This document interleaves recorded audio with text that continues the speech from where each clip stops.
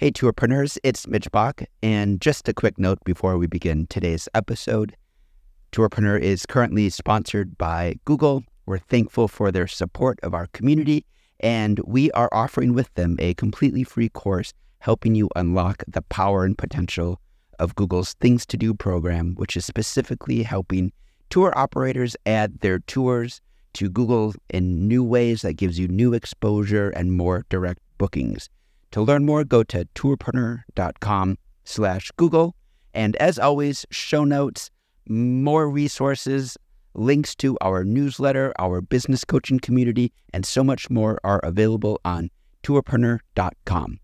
Now to the episode. The fundamental that you have to get down to is whose industry is this? Does this industry belong to the tour operators and everyone else works in service to the tour operators? Or does the industry belong to the OTAs and the ResTech and the tour operators are working in service with those? Now, you can come at that from multiple different angles, but my firm belief has always been, and I started as a tour operator, my firm belief has always been that this is a tour operator's industry who are best placed to serve the consumer. And ResTech is positioned to serve tour operators. So if those companies start taking VC and start taking all these massive funding rounds and other things, it does change that dynamic slightly, and not necessarily for the better.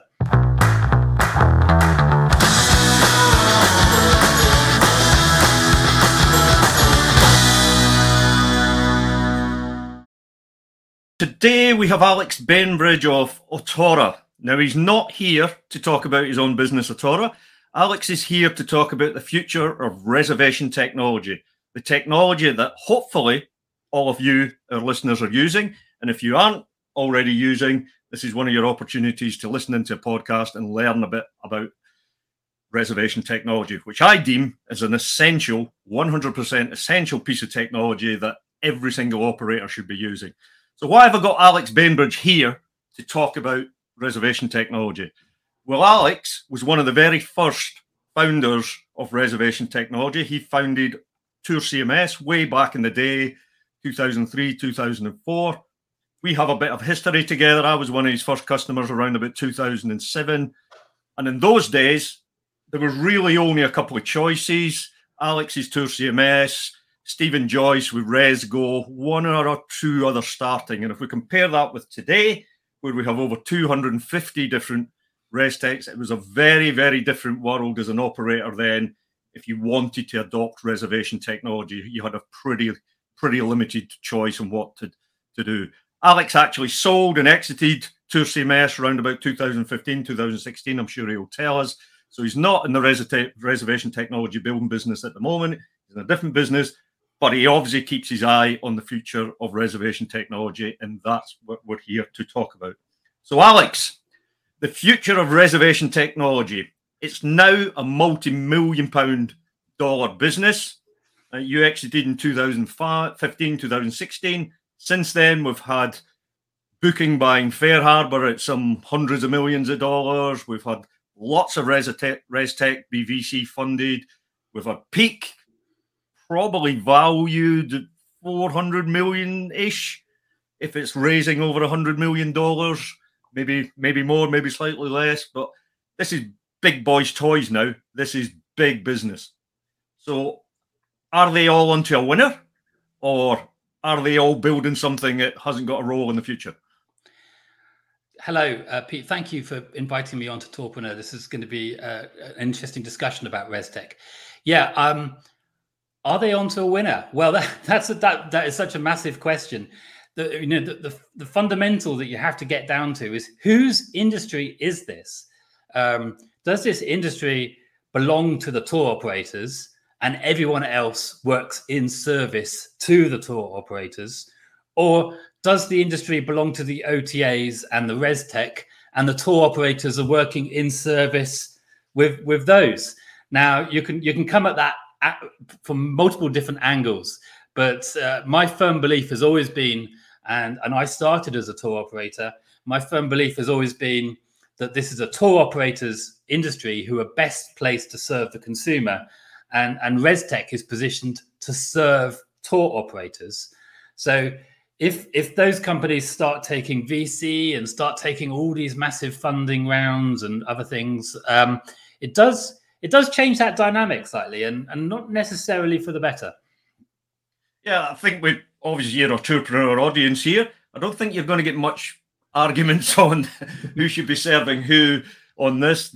Obviously, we all should be serving the customer. At the end of the day, none of us exist without the end guest who takes the tours and the activities and goes in the attractions. So we all serve the customer. But I don't think you're going to get much arguments from this audience that the technology stack that we all use should be built to serve the tour operator for sure. And on the whole, it's only my opinion, but on the whole, I think that's probably correct from reservation technology. Certainly my experience of the industry over the last couple of decades is most reservation technology are very, very operator focused because they don't exist if they're not really. Yeah. I mean, you mentioned that talking about serving the customer. Well, it depends who the customer is, because most of us think we're in the tourism sector, and so most of us think that the customer that we're serving is tourism. However, and certainly the online travel agents are very focused on tourism. But when you start talking about ResTech, you can start looking at anything that's got a date and is bookable on that date. It doesn't necessarily have to be tourism. It could be leisure, or it could just be an asset with dates, prices, and availability that is communally booked, like a meeting room. So I think the concept of what a customer is quite different, or what the end customer is quite different where you are on the scale between being a tour operator, a ResTech, and an online travel agent.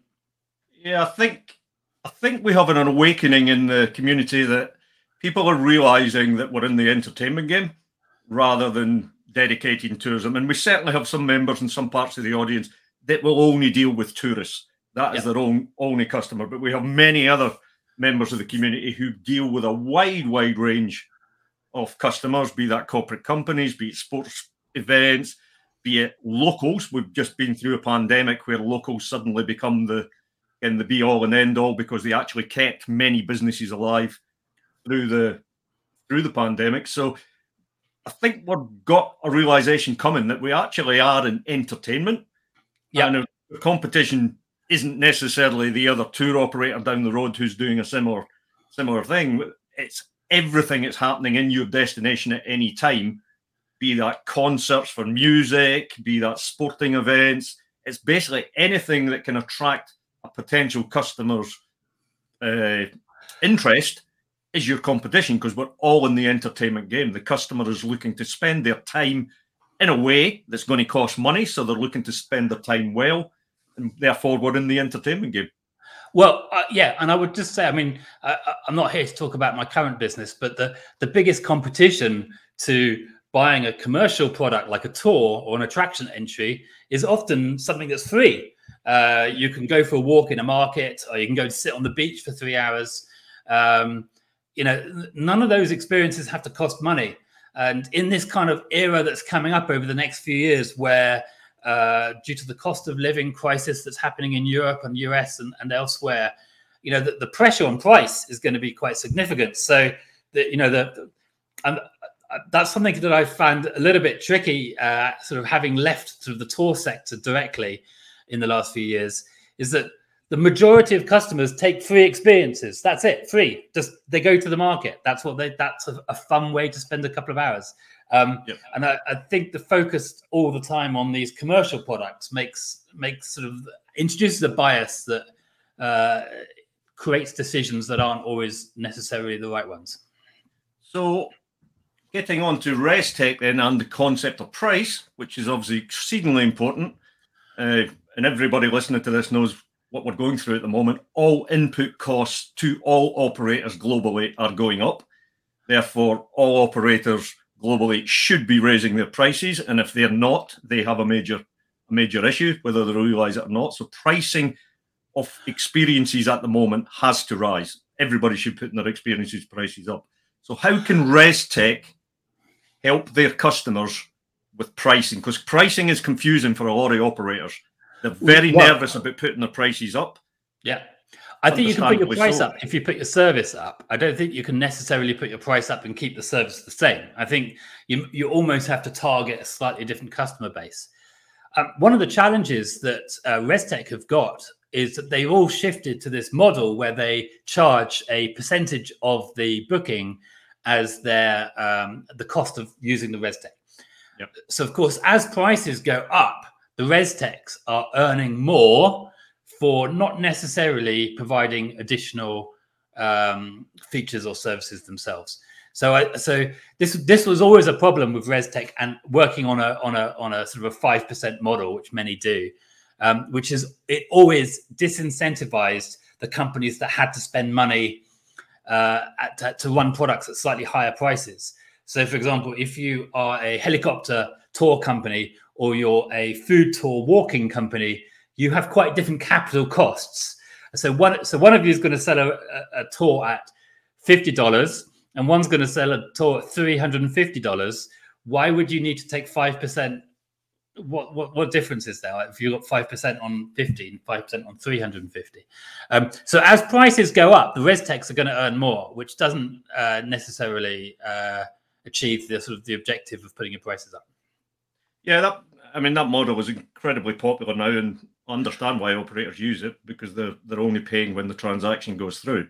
Personally, I've always found it barking mad, because if the market will wear 6% increased price at the transaction point, I would want my prices to be up 6%, and I would be paying for the ResTechs for a fixed fee on an annual basis, and then I would be more profitable.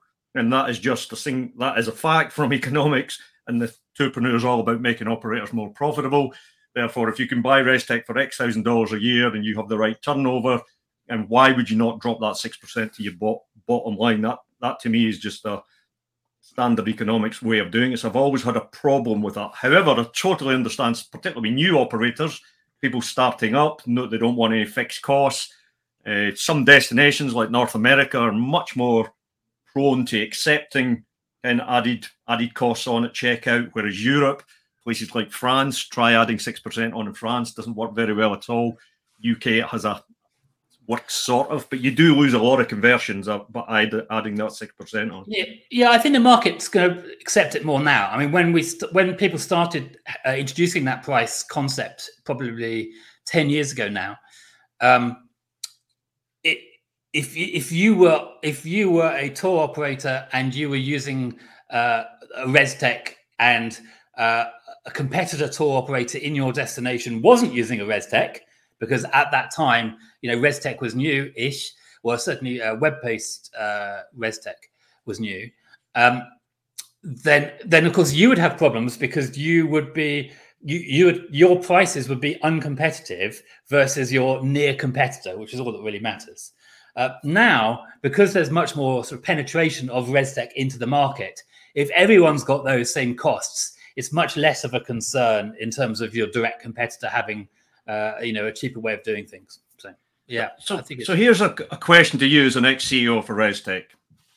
So if you have 3,000 customers, 4,000 customers, 5,000 customers, tour operators, you have access to more data than virtually every tour operator. There's one or two operators at the very scaled end who may have a little bit more data than you, but you have access to more data than any individual tour operator or any small group of tour operators.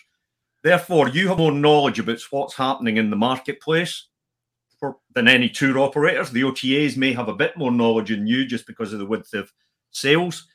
So you know what is happening with price in the market before tour operators do. You can see the trends. You can see the booking numbers. So my question is why is ResTech not aggregating that data and feeding back to their customers and telling them what is happening in the market? Yeah, that's a great question. I mean, I think the problem that ResTech's got is it's sandwiched between the online travel agents and the tour operators. So they can't act unilaterally. So it's not their data and it's not their ability to change the market. And that's the problem with having this 3-layer sandwich, is that you can't at any one of those layers act and change something substantially, because you have to bring the other two layers with you. So whose data is it? The thing about the ResTech is that they would probably, their perspective would be that that data belongs to their customers, which are the tour operators. And so therefore, even in aggregate, it's difficult to share. I remember with Tour CMS, we used to have a daily booking count. So we were actually publishing how many bookings we were getting every day, and that kind of thing. And that was really interesting. Unfortunately, it's not published now, but it used to be published. But that was good. So there was some kind of aggregate stats that could be published to make it, make it interesting to people. But it's you're not right. so much the booking numbers are obviously of interest, but the real, as we go into what I believe is going to be quite a challenging period going forward, the ability to price correctly at different times. And I'm not saying that's dynamic pricing. I'm just saying the ability to price correctly at different times is going to be so critical for operators to maintain profitability. Yeah, I mean, that data exists. I mean, there's so many different ways of counting it, though. For example, do you say, okay, this is 4 hours long, $120, so therefore, what's the price per hour? And I know that you've done some analysis on that previously, a long time ago, at trying to compare the price per hour for all sorts of different kinds of experiences. And It's interesting, what does going to the cinema cost per hour versus what does going and sitting on a whitewater raft cost per hour? And just compare it on that basis. That would be interesting. I mean, but another way, but then that it's a little bit simplistic, because that tour or that attraction might be the one thing that you wanted to do that made you want to travel to that destination in the first place. So it's entirely what your memories are going to be about. And therefore, the value of that, not necessarily the price, but the value of that is so much higher. So if you said, oh, that's going to cost $200, and you go, well, that's going to be all my memories of this 7-day trip, suddenly it becomes good price. So you have to do the analysis on that would become quite interesting. But yeah, technically the data exists. I mean, one of the problems is that the data is pretty unstructured at most ResTech. So you've got sort of text descriptions, you might have a couple of images, and you've certainly got good dates, prices, and availability data. But you don't really have that much data about the itinerary. You don't know that this itinerary goes to a certain place and stays there for 10 minutes and goes to another place and stays there for 20 minutes. That data is kind of in free text within these long descriptions that people distribute.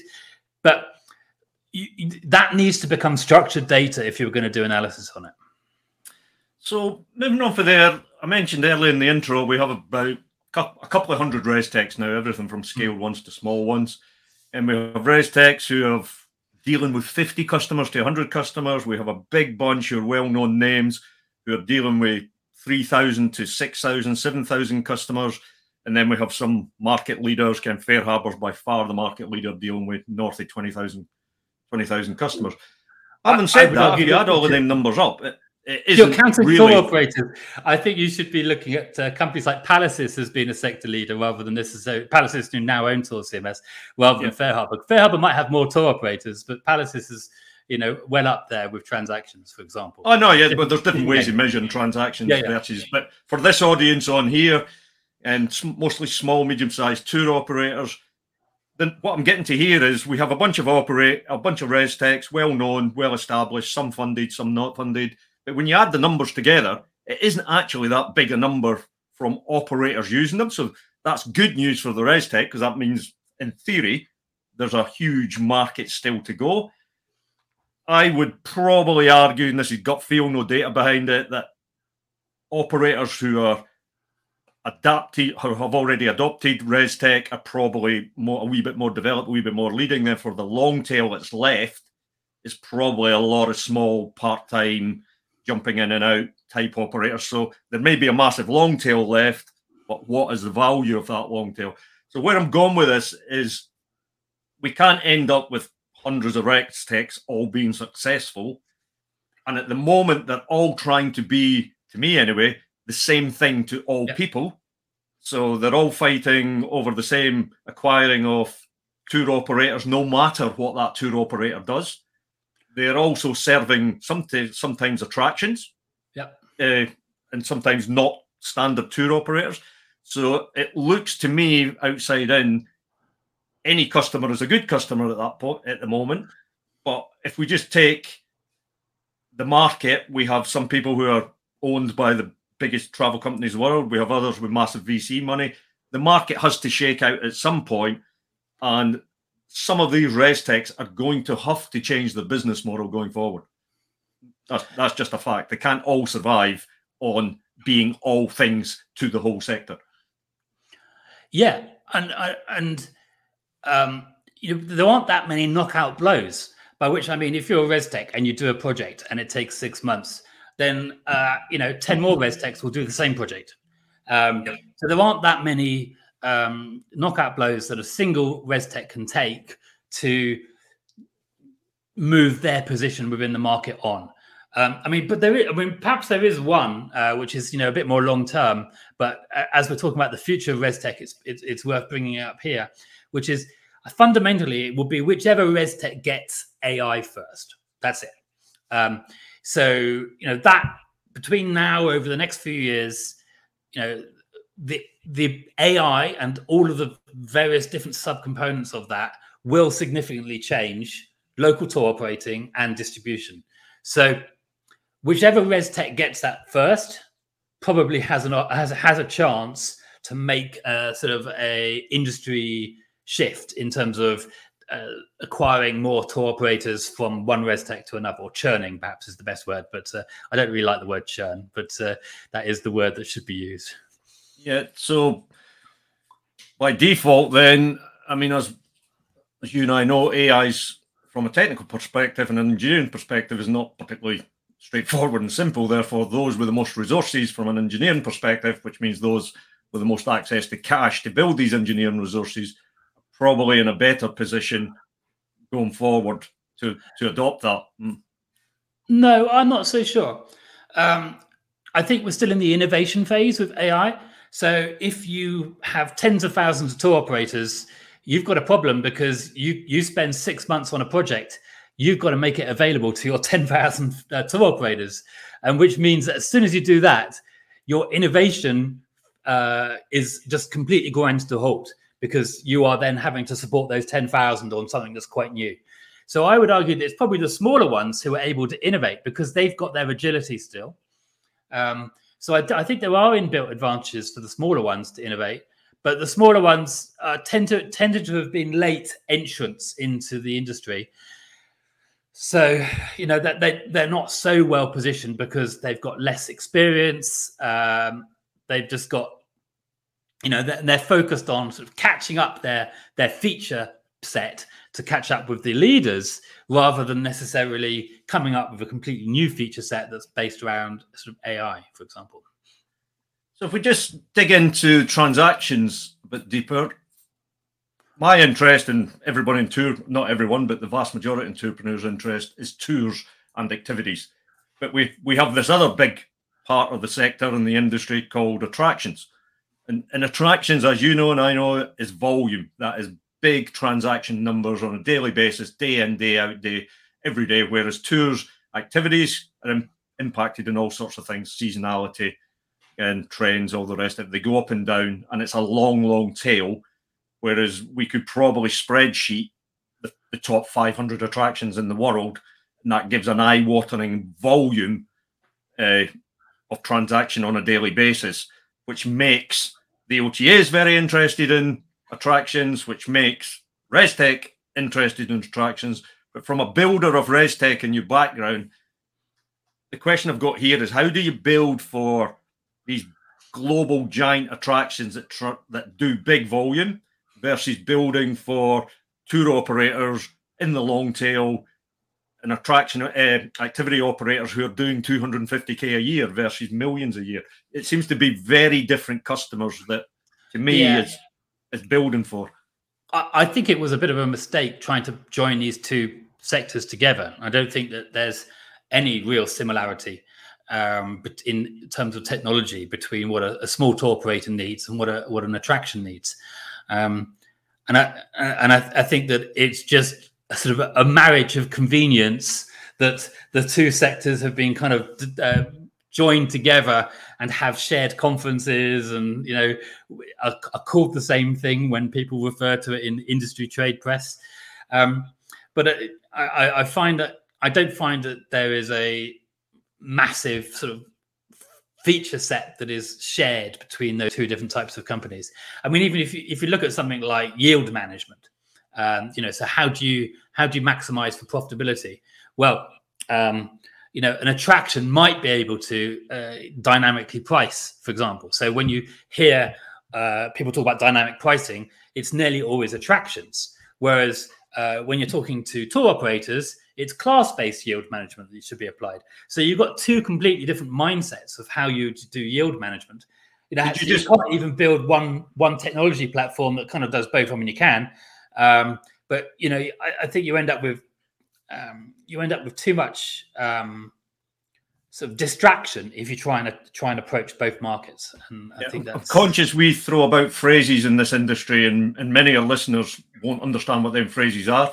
So I'll just cover off dynamic pricing, and then if you could cover off class-based yield management that you described there, just so our listeners have an understanding. So the easiest way to describe dynamic pricing, listeners, is you've all bought hotels, you've all been on booking.com or one of the OTAs and bought hotels, and you can see the price changing from 5 minutes to 10 minutes to days. It's based on supply and demand using clever technology that changes the price on a constant basis. As the operator who's supplying the product, if it's done well, you can make more money using dynamic pricing. Right, so that is dynamic pricing. Alex, could you explain? So class-based yield management is a slightly different approach, but it ends up with the same outcome, which is you're trying to maximize profitability. So you might have two products, one for sale at $50 and one for sale at $70, and they both use the same bus or they both use the same tour guide. What you do, let's say in the last 48 hours, is you take the product that's for sale at $50 off sale, which you can do by just adjusting availability. And now the consumer who's interested in that product has to book the $70 product, not the $50 product. So just by adjusting availability, you can maximize profitability. And the reason why that's interesting is because the price itself is not changing. So if you've put the price on a leaflet and you've put the price on an online travel agent website, you're not having to, in the last 48 hours, have these prices going up and down. So you're not having to get consumers scrambling around to find a phone to go, oh, golly, is it $50 now or $55? That's not what you want. What you want is a price that's on a leaflet, and that price to be consistent and carried all the way through to the point of booking. And so by using class-based yield management rather than dynamic pricing, you can keep the prices on leaflets, but you still maximize profitability. All you need to do in terms of doing that today is adjust availability, not adjust price. So every single online travel agent checks availability prior to making a booking with you if you're a small tour operator. So you can just change availability of two comparable products at just slightly different prices, and you can do that today. So we don't need all of this new dynamic pricing functionality that's been built across the industry. We can do it using availability rather than price. Yep, that makes sense. Just on some of the points you raised there was a discussion entrepreneur Facebook group recently from Alex, leading it from Travel Curious. And this is all about the demand from the customer for last minute bookings, last minute cancellation, which has been driven by retail, which in our world is OTAs wanting to serve their customer the best they can with total last minute booking, last minute cancellation. Alex's point was he's in the world of private guiding rather than group guiding. It's all private, therefore he's finding it impossible to provide to the OTAs the level of service that they're increasingly demanding. Technology-wise, it's not an issue, as you know. You can set your reservation technology to whatever you want to feed to the retailers, or certainly any of the good reservation systems that can be had. So it's not a technology issue. Why I'm bringing it up, it seems to be there's a a bit like tours, activities, and attractions. We seem to have a retail end that is treating everything the same in order to commoditize it in a way that the consumer can purchase or cancel the same as they can purchase or cancel a hotel room today. Whereas we have big sectors of tours and activities that physically, operationally, in the background, cannot operate to these standards. Otherwise, they're losing money left, right, and centre. I mean, this is again a classic difference between attractions and local tours. Local tours are going to need cutoffs, and attractions, because they tend not to be, well, pre-COVID, now they've got time slots. That's a slightly different discussion. But let's say we go back to not having time slots for attractions, then you can have no cutoff at all, because you can just turn up and you can buy your ticket at the door. In fact, with some attractions, you have negative cutoff, because you can get onto a ferry, the ferry can leave the dock, and then you buy your ticket. So you could actually be buying your ticket 10 minutes after the thing has started. So in attractions, you can have negative cutoffs. Now in tours, I mean, to give a bit of a sort of a historical arc on this, I can remember doing presentations around 2010, 2012, and the big thing that we were pushing at the time was being able to book the night before. So you'd be sat in your hotel room at 10 p.m., 11 p.m. going, what shall we do tomorrow? And you should be able to book it then. Then in sort of 2013, 2014, the conversation shifted on a little bit. And it was, you're having people sat at the breakfast table and they're thinking about what can they do today. And you want them to be able to book at the breakfast table, with a 4 or 5 hour cutoff. The cutoffs have evolved as far as they're going to go, and except when we start talking about digital tour operating, which is what I'm focused on now, because all of a sudden we can operate product with no cutoff. So that is where it gets slightly interesting, because if you are a food tour company and you have to have a 2, 3, 4 hour cutoff, a digital tour operator competing in the same location actually can still be on demand. So that is the natural endpoint for tour operators where cutoffs are going to go to. So this comes back to my point that we seem to be building technology to serve all sectors of tours, activities, attractions. But as we constantly find, we have verticals within particularly tours and activities that are not suitable to the retail end, that the tech is trying to serve. The res tech in the middle is trying to serve the operator, and obviously serves the retail end. But we have these big sectors within tours and activities due to operational constraints that just cannot really be changed, that are not going to do what the retail end wants them. Therefore, the question is, should we be building different technology to serve different segments within the tours and activity space? Yeah, I mean, I think it's slightly sad for consumers, because if you look at what can you do in 2 days' time, you've got this massive range of things that you can do. And then if you look on the day, on most online travel agent websites, the only things that you can do and book at the last minute are attractions. Right. And I think from a consumer experience perspective, that's sad for the consumer, because they want to be able to have the full range of product available. So there are solutions. As I said, having a little bit of digital tour operating in can help bridge the gap, so that the tour guide still gets a 2 or 3 hour cutoff, but you sandwich in a little bit of digital tour operating ahead. So from the consumer's perspective, they're starting immediately, even if the tour guide has got a little bit more time to get themselves in place. But yeah, I think booking cutoffs is going to be a battlefield over the next few years, as tour operators come up with strategies for how they can get themselves to be still available to be booked on the day. Yeah, you did mention it there. I'm just going to emphasize it. When I look at this, if I was still operating, how would I deal with it?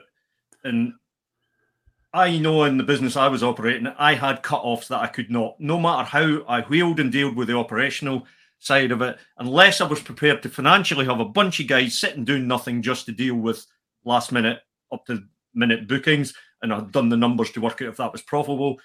Apart from that, going forward, the way I would dealt with it was I'd have a range of experiences that were human-led, that would have operational standards and cut-off times around it, but I would have in my world, self-guided experiences, digital experiences that made sure I was getting a chunk of those last-minute transactions. Because even if I wasn't making a lot of cash from it, I was making some cash versus no cash. And the other thing I was generating is a warm lead, a hot lead, because they may not be doing the live experience, but they're doing a digital experience around the brand that I want them to do it.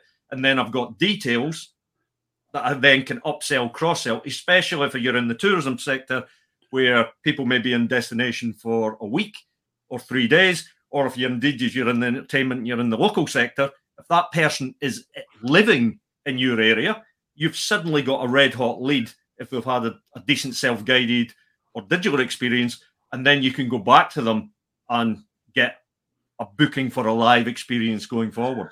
That to me is the way that operators are going to have to deal with this pressure, rather than constantly trying to backfill into their core operations and adopt them to the demand of the retail. It's actually creating new experiences around it, rather than trying to get their old experiences to fit the retail model. And I think that absolutely. I mean, the product has to evolve, and I think that's a super important point. And this is going to be something that everyone's going to have to think about. What can ResTech do to help this? There's not much that ResTech can do apart from sort of the digital tour operating, which they're not positioned to offer. So I think it will be sort of an interesting evolution as the sort of the sector gets its head around it. I mean, from a consumer perspective, this is very much the same as going to the cinema, where you might have to buy a ticket 12 hours in advance, or you can buy a ticket if you risk it. You can turn up and buy a ticket on the door. Versus YouTube, where you just tap a button and you can press play and you can get something on demand. Which is more gratifying? Well, probably the thing that you pre-booked, and because maybe we can talk about the quality of the content, etc. But that's a slightly different argument. But the consumers are now just used to things being on demand, and therefore, as an industry, you have to serve that need. I do think we're in a bit of a blip at the moment. I'm just making sure operators do understand it is a blip. We have consumers at the moment booking in advance because of the chaos of the pandemic, and there is an awareness in the market that you can't get a restaurant table, you can't get things last minute at the moment, because the industry globally is so short of staff. And I've experienced it myself in the last few weeks when traveling, and hotels operating 4 days a week, restaurants, and only serving people who are staying in the hotel, not walk-ins off the street. So there's a whole host of that means pre-booking is happening quite well at the moment, which is great for operators. But I do think operators need to understand this is a blip, and trend-wise and demographic-wise, it is just a thing. We all live on mobile phones. Last-minute booking is a thing that is not going to go away. It's just going to increase and increase and increase. And operators are going to have to design experiences that capture some of that market. I think where you and I come at this from a slightly different perspective is that if you're ResTech, to build anything, i.e. to design something and then write the code and then test it before you sort of scale it up, that's 24 months minimum. So ResTech always has to take a slightly wider market view. So because you might have an idea today and you start building it, and if it's not going to be in the market until 24 months time, you have to be thinking over wider timelines. So all of the planning that I'm doing with my current business is all around 5-10 year timelines, because that's how long it takes you to build the technology to be right at the moment that it needs to be right. But a tour operator who's local and small can go, oh, I tell you what, we're going to introduce this new tour. That might only take 2 to 3 months. So tour operators can be much more agile than ResTech can be, actually. So moving on, one of the industry's favorite words, distribution. Obviously, ResTech is core to distribution. sector's got slightly more complicated because channel managers have come along. Everyone is driving, obviously, because of the last-minute booking and booking online, etc., etc. The demand on operators to hook up for live availability distribution through either their ResTech, which is the majority, and then for a minority through channel managers. What's your view on distribution going forward? I think the ResTech have been captured by the online travel agents. The online travel agents have all of the things that they need in order to make a transaction. They have the supply contract, they have the consumers, and the only thing they needed was dates, prices, and availability. So the ResTech have been distributing dates, prices, and availability to online travel agents. But everyone else, like hoteliers, airlines, they don't have supply contracts. They don't have customer service teams. They don't have money handling teams. And that whole market has sort of been missed because the ResTech have become far too focused on online travel agents who only need a subset of sort of the data that ResTechs have got. So I think there's some quite interesting opportunities still there to improve distribution. But I would say that most of these hoteliers and airlines really don't care for doing customer service and money handling. They just want to be kind of like a super affiliate. So they just want to be referring traffic and getting good service for their customers. And I don't think that the ResTechs can do that because someone has got to do the customer service and someone's got to do the money handling. And if you're a hotel who doesn't want to do it and you're a ResTech who doesn't want to do it, then where's that going to happen? So my sort of view on that is that instead of distributing transactions, we should architect the industry around distributing customer profiles and personalization to enable personalization. So, for example, if I know that someone is a vegetarian, then we shouldn't be suggesting to them that they go on a food tour that is dominated by steak, for example. It's just simple things like that, which sounds simple, but there's no way of doing that today because the online travel agents are guarding their profiles. For example, I mean, even some of them are no longer sending the email address of the customer down to the tour operator. So there's far too much profile protection going on. Yes, I know there's requirements in some places like GDPR, but reality is that you can get around that, and it's the online travel agents not wanting to share their customer profile data rather than any legal issue. So I think that we can build a distribution platform that's around profiles and about personalization. And so, for example, a hotel might know that a guest is vegetarian, in which case we should only be suggesting to that hotel guest the non-meat, non-fish food tours. That seems like a pretty straightforward example, but it's just something that can't be done today with today's infrastructure. And so, if we take the data, the online retailers and anybody that's retailing at the front end to the consumer, they don't actually have that much data of the consumer apart from maybe phone number, email address, maybe age because of certain activities they're booking. They had to put in the age, but it's pretty limited data, really. And then we have the issue that, and it's the industry issue, is irregular purchase. So if you're a retailer, the guest isn't really using you every 2 months, every 3 months. If you're lucky, if they're a tourist, you might get 2 bookings that week, and then you may not get another booking for 2-3 years. And hence, the cost of acquisition and the lifetime value of a customer in this industry is really, really challenging. So the point I'm getting to there is the industry at the moment doesn't really have a lot of data. When we talk about personalization, which I'm a big fan of, and how to serve the customer, we don't have the data sitting anywhere in the industry that can actually deliver much more than what we're doing at the moment. You brought up hotels. Do hotels have that data? They have probably more, but certainly on the loyalty schemes, if we go to the big hotels, so the Marriotts and the Hiltons and those of the world, in their loyalty schemes that measure hundreds of millions, they have a lot more data in there.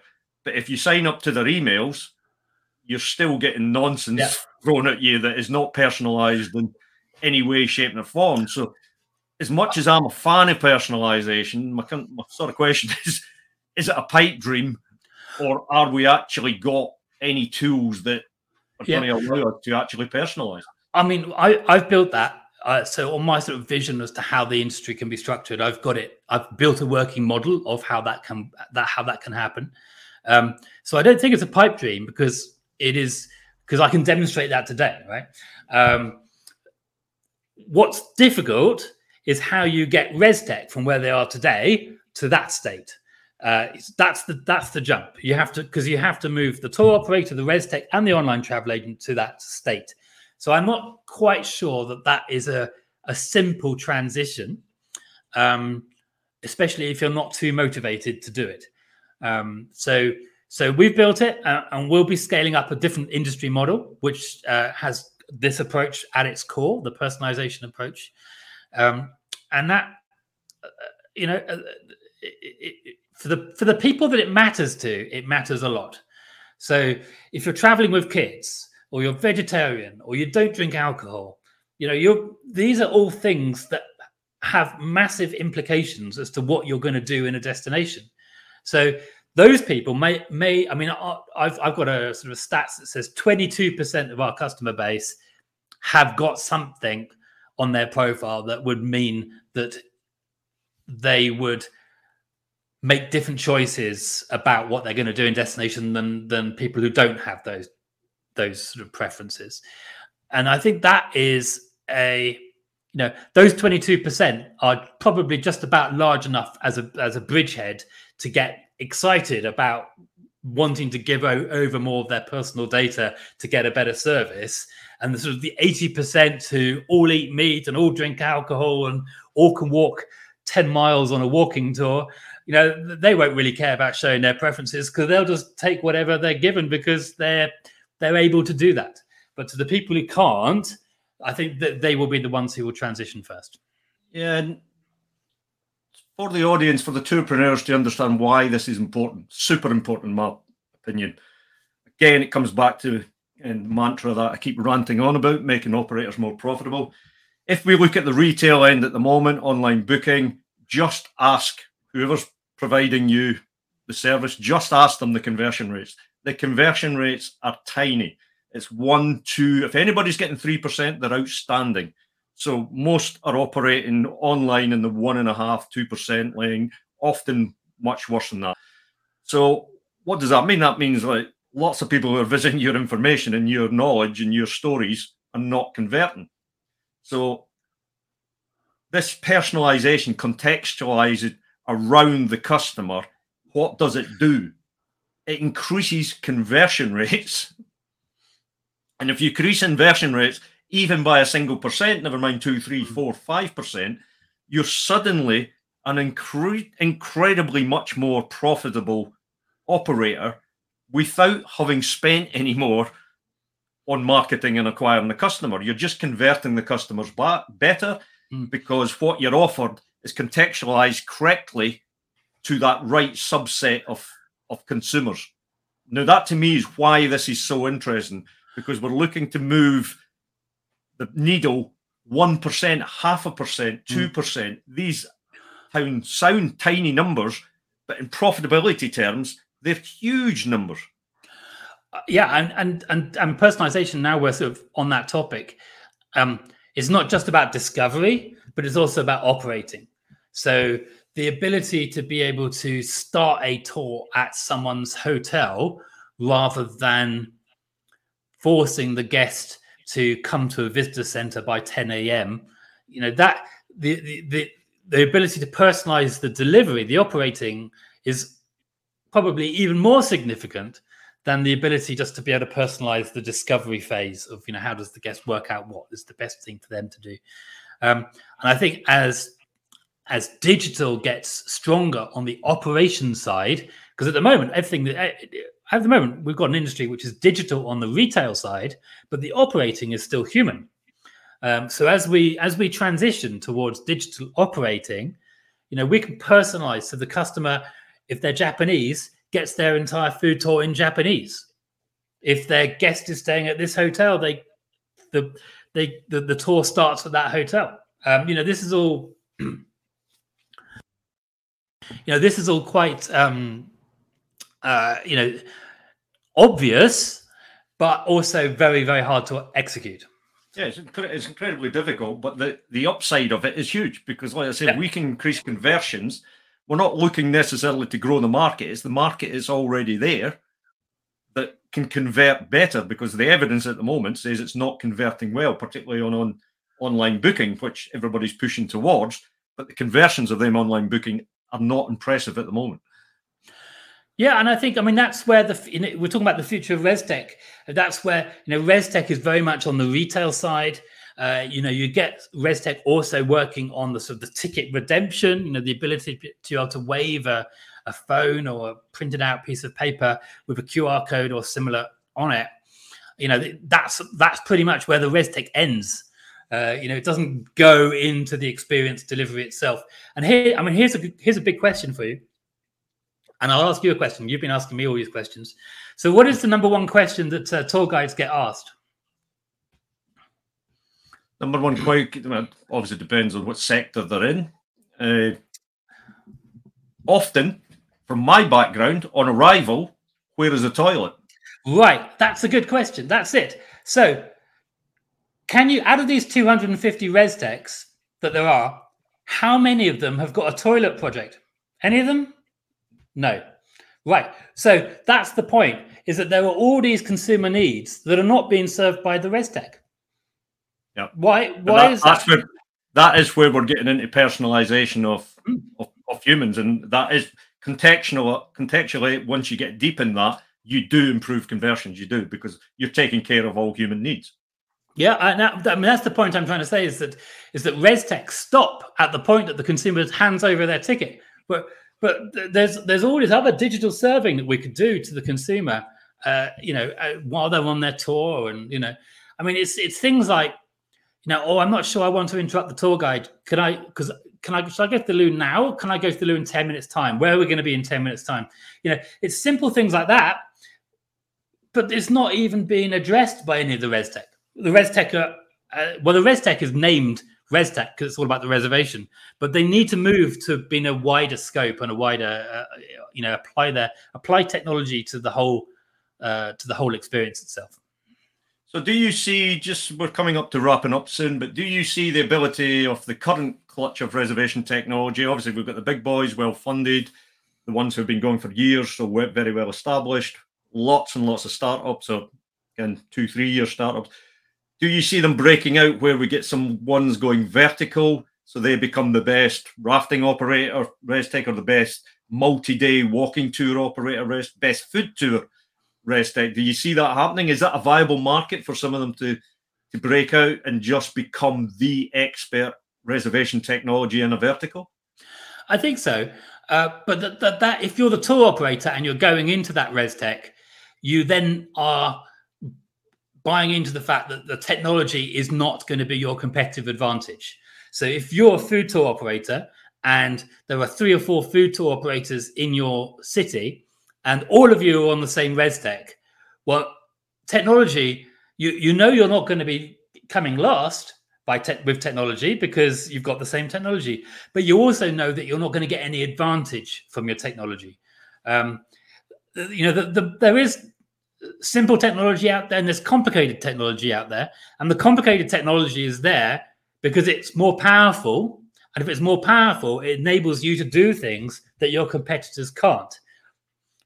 So that, I do think there will be specialization of ResTech, but if you're a tour operator and you're going into those specialized services, and you might think this is a good thing, and it probably is a good thing if you're not technical, is that you should take that technology and go, right, we're going to have to compete on everything but technology. So we have to make our tours amazing. We have to make our guides trained totally well. And technology will just be sort of something that purrs along and just works. Great, you can do that. But if you're in a very competitive city, you need to have slightly more power because you need to have the capability to do things that your competitors can't. For example, the ResTech might provide an API so that you or a developer can write some code to interact with your customer profiles and start doing clever things. Great. And you might have this amazing idea that you don't even want to tell the ResTech company about, because you're going to use that to drive an advantage versus your near competitors who are in the same city. So the ResTech needs to give you the power and not to be able to see exactly what you've done. And that is what the power of an API for developers, that's what it enables people to do. So I think we can have specialization, but also I think if you're trying to compete on technology, then what you really need is something with a powerful API rather than something that's specialized around your particular product type. So if you were still CEO of ResTech and you're looking at the industry today, you're looking at tour operators today, just to finish off, what's the one or two things that you think you would be doing to make tour operators more profitable? I think I would be looking at fintech, financial technology, because I don't think money needs to flow all around the world as it does today.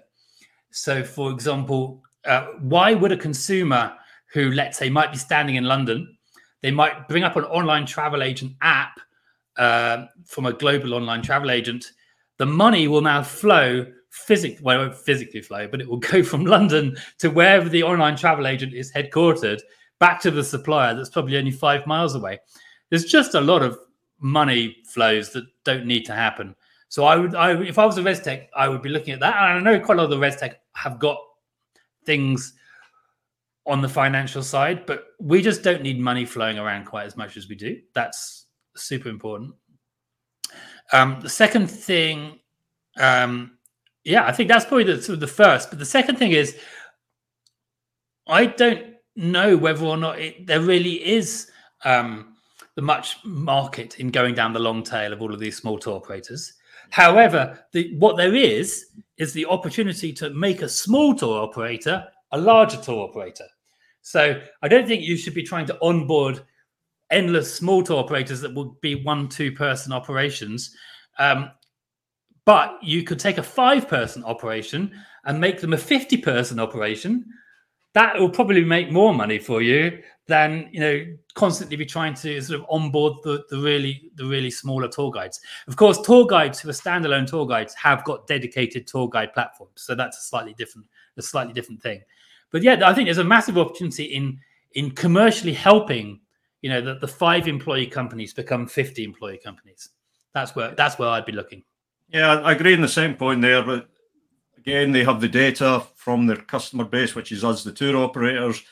There is a lot more I see that ResTech could be working deeper with the base that is going to basically give them a customer for life rather than having to suffer churn. If that customer gets bigger, obviously they make more money. That's probably a much more attractive model to me, anyway, if I was owning a ResTech, than acquiring another 15,000 small 1-person or 2-person operations around the world. So I just want to finish up here by saying to the community that ResTech's been about now for a while, 15, 16 years. In my opinion, I think we're incredibly lucky as tour operators that we have such a wide choice of reservation technology. We also have a lot of high quality reservation technology. For the younger members and for people who have not started up recently, you may think this stuff's expensive. Trust me, it is not expensive. We've got really good technology in the industry here that is at a really cheap price. Unfortunately, I'm old enough to remember when we had to pay real money for technology versus today, where you can pay monthly or you don't pay at all and the customer pays. And this technology we're getting for a low value price is fantastic. It really is. So it's up to all of us to work deeper with the technology companies that are supporting us to allow them to help us become better operators and more profitable. Okay, Alex, thanks very much for your input today. That was great. That's Alex Bainbridge of Otora talking about the future of reservation technology, even though he doesn't run one anymore. Thank you. Thank you.